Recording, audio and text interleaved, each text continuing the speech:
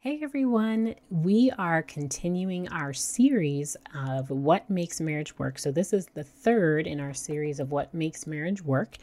And if you missed the previous episodes in the series, go back to episodes 12 and 13. And we're talking about affirmation, or really building a culture of appreciation. So, let's get started. Hi, I'm Regina Boyd, licensed marriage and family therapist and licensed mental health counselor, and your host of the Connecting Out Loud podcast. Here we talk about connections with our families as they relate to our mental health and Catholic faith, all while connecting you with those you love the most. Thanks for joining me for this episode. Let's dive in.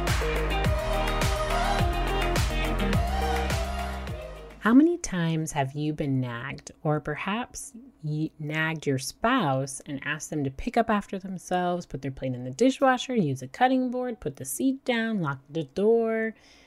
You get the idea. And why doesn't this work? I think you already know the answer to this, but we get really fed up when people don't listen, especially when we think we've made it perfectly clear what we're mad about. I think that just is kind of the icing on the cake. But here's the problem. This isn't how people learn.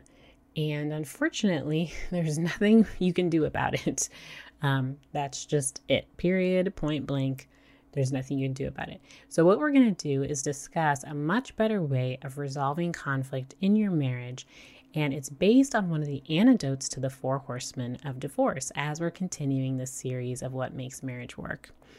And so for those of you who didn't listen to episodes 12 and 13, I'll do a quick review just to get you up to speed.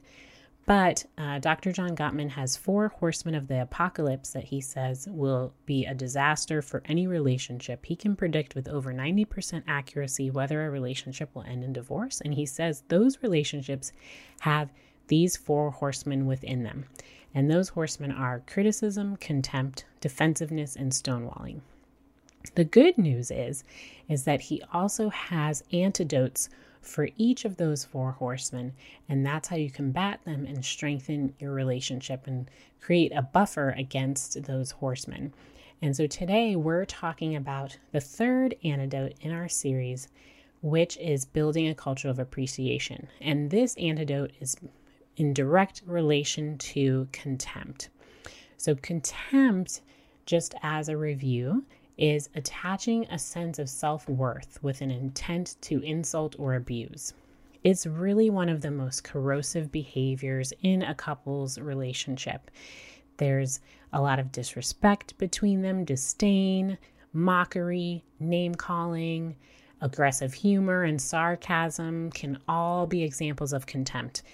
You know, when people crack jokes and they say they're just kidding, but we all know they're really not kidding. It's because of this unsettled anger that has spawned this disgust. It produces this cold, seething contempt. And so somebody who has a relationship dynamic that has a lot of contempt in it, you might hear couples hurling a lot of insults. Maybe, again, some sarcasm, backhanded, cutting remark. So maybe a joke about your online or work spouse or something. Oh, was that your work boyfriend calling you, your online boyfriend? Something like that. Yeah, go outside. Oh, you're going to go work in the backyard. Yeah, go outside so you can drink all day. Something like that. And so we have to really relearn and redo some of those habits because we say them out of a place of hurt and pain and woundedness, and it's a lot of resentment that builds up over time to have contempt be running rampant in our relationship and really getting between the two of you. And so why does that matter? Why? Some of you might be thinking, okay, Regina, yeah, I get it. It sounds really bad, but I'm just cracking jokes. It's not a big deal. I'm trying to lighten the situation or not really react out and lash out in anger. So what's the big deal? Well, here's the problem is if you don't curb the contempt, if you don't use that antidote of building a culture of appreciation, which we'll get into it in a second, you're not going to be able to stop the fights. You're just adding more fuel to the fire. And when we can slow down and focus on what we appreciate more. This is going to help your spouse really understand what you want. When we put that cutting remark in there, they're not going to want to listen to us. Those defense mechanisms kick in and they're just ready to. Sometimes we have physiological responses in those moments when emotions just come over us. And so it's really challenging to want to step out of ourselves in those moments and sit down and say, "Oh, okay, dear," after a sarcastic or insulting remark. "Oh, okay, dear. Yes, you're trying to tell me something important. Let me sit down." Nobody does that. And so it's really important to take that step back and do what we can to use that antidote. So how do you do that? How do you build a culture of appreciation within your relationship?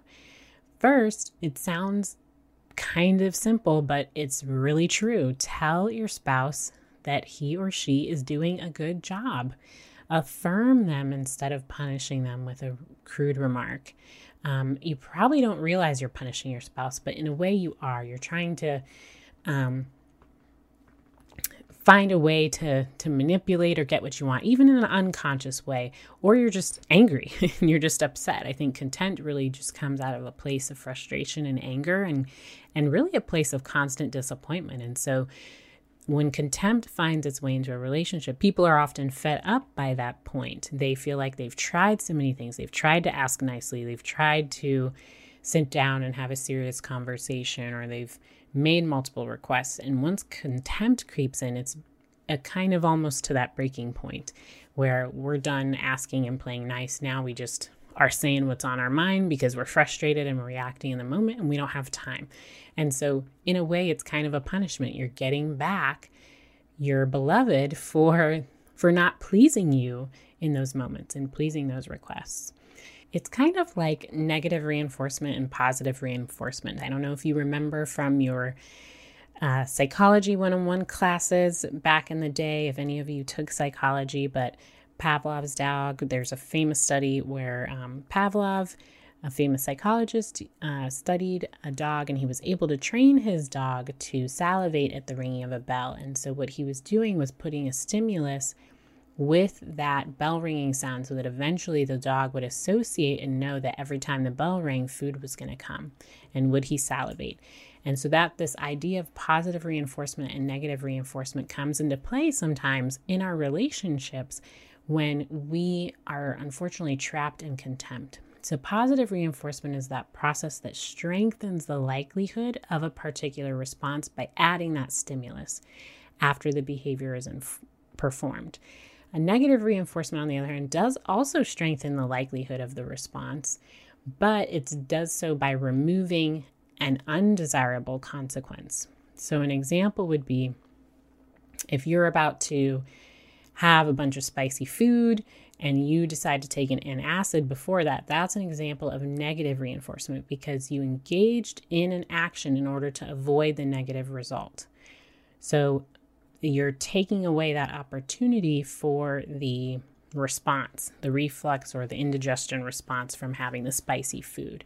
And so what happens, what people don't realize when they are not building a culture of appreciation and they let the contempt fester, it is actually a positive reinforcement. It is strengthening the likelihood that you and your spouse don't resolve an issue because you're adding that stimulus of you getting that remark in or that cutting remark is reinforcing that behavior from them.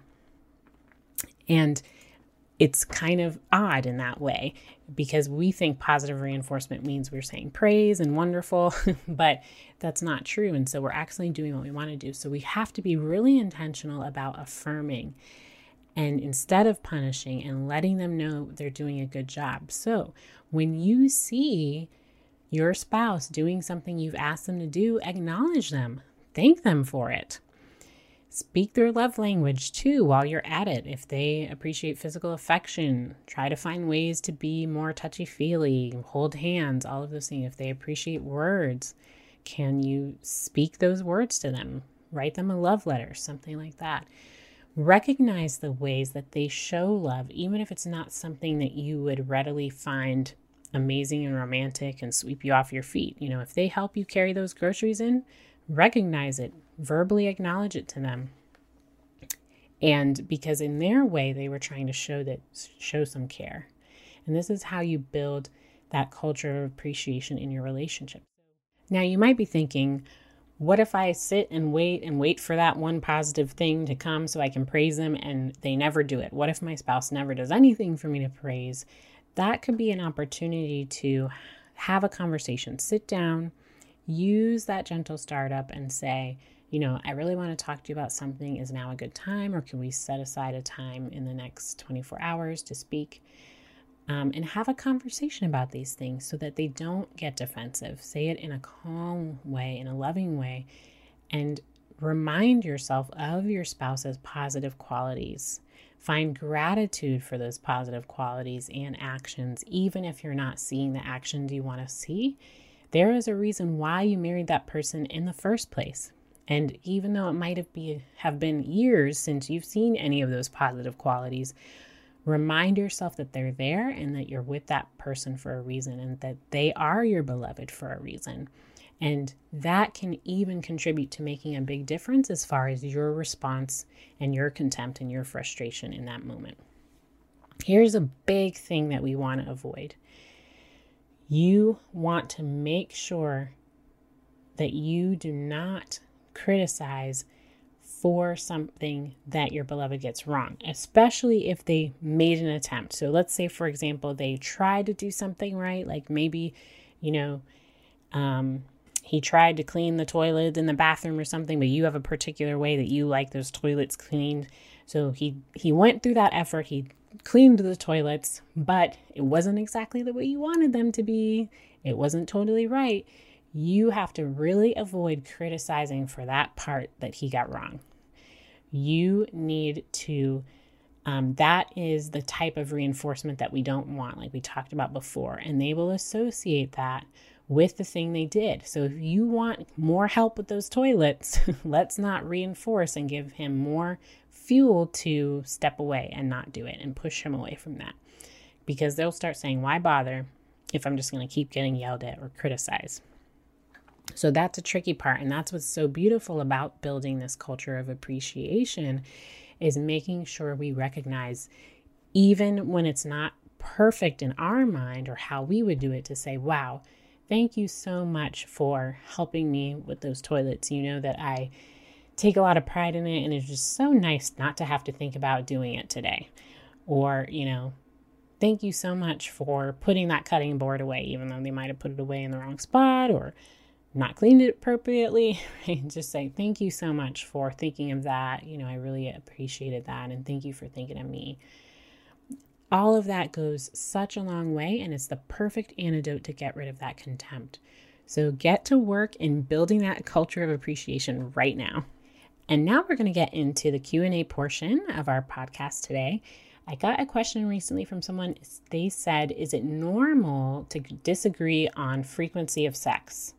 So basically, this person is really worried about, in their relationship, there's arguments about how frequently they should be having sex. And is it normal for couples to do that? Or is it a sign that their relationship could be in jeopardy? And what I will say to this is there is no set number. There's no such thing as normal. It's really whatever works best for the two of you and what you feel like is a comfortable amount or a frequency for both of you. And so this means there needs to be a real conversation around this of what that looks like. So if there's a disagreement, clearly there's an opportunity for the two of you to grow closer as a couple and express your feelings around this and your perspectives of why one of you feels like there isn't enough frequency or wants more frequency, and why the other one of you feels like things are fine or wants less frequency. Have an opportunity for both of you to share those perspectives and figure out where to go from there. One way to do this is by using the 2 ovals exercise, which I think is really fun.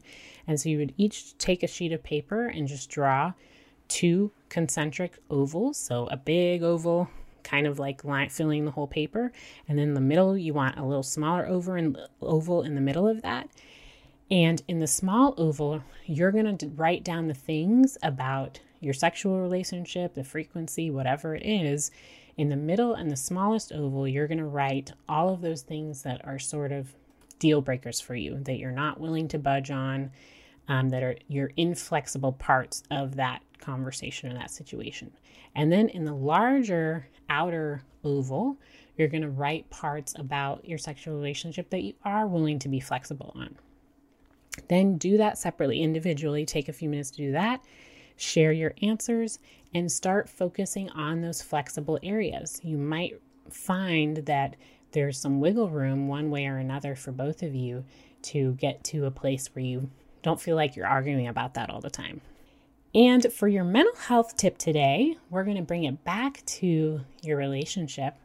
And it's all about turning towards via emotion and via mindfulness, turning towards those emotions that you're experiencing in that moment in the middle of a conflict by using mindfulness. A lot of times when we get in the middle of an argument, our instincts want us to turn away from those challenging emotions. We want to avoid it. We want to get out of that difficult, frustrating moment.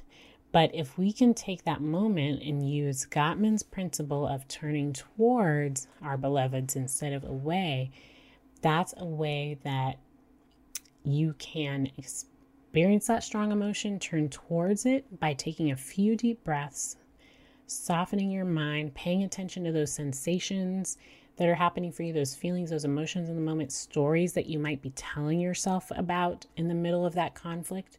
And if you're aware enough in the moment to realize what's happening internally for you, after a few minutes, you might try to express yourself to your beloved in a new way instead of just reacting in the moment.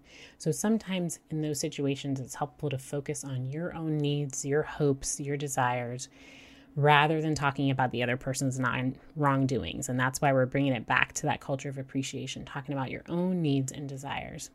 What's awesome about this, if we get really good at being mindful in these ways, if your partner, your beloved, is the one experiencing a strong emotion, you can become mindful of your own instincts to defend, to turn away, to invalidate what they have to say. And instead, you can, again, take those deep breaths, pray, and encourage a mutual exploration of what's going on between the two of you.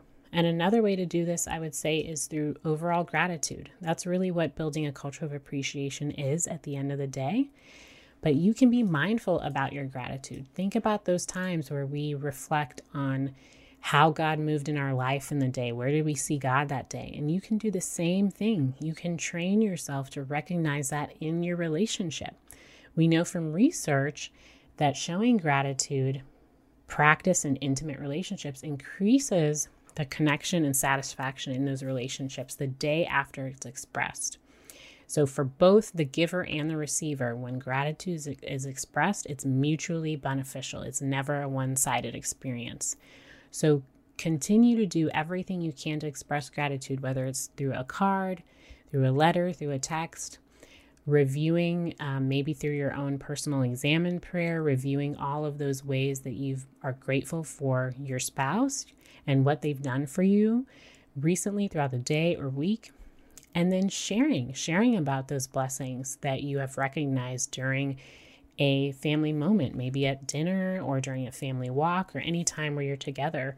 The two of you can be a great opportunity to do this as well. So that's your mental health tip for your relationship. And get out there, continue to connect out loud in a big way and build that culture of appreciation. Talk to you guys next time. If you have enjoyed this episode, you can find more Connecting Out Loud content on our Facebook and Instagram pages. As always, I appreciate each and every review, so if you can take some time to rate and review this show, I read each one and I love hearing from you. Be intentional and connect out loud.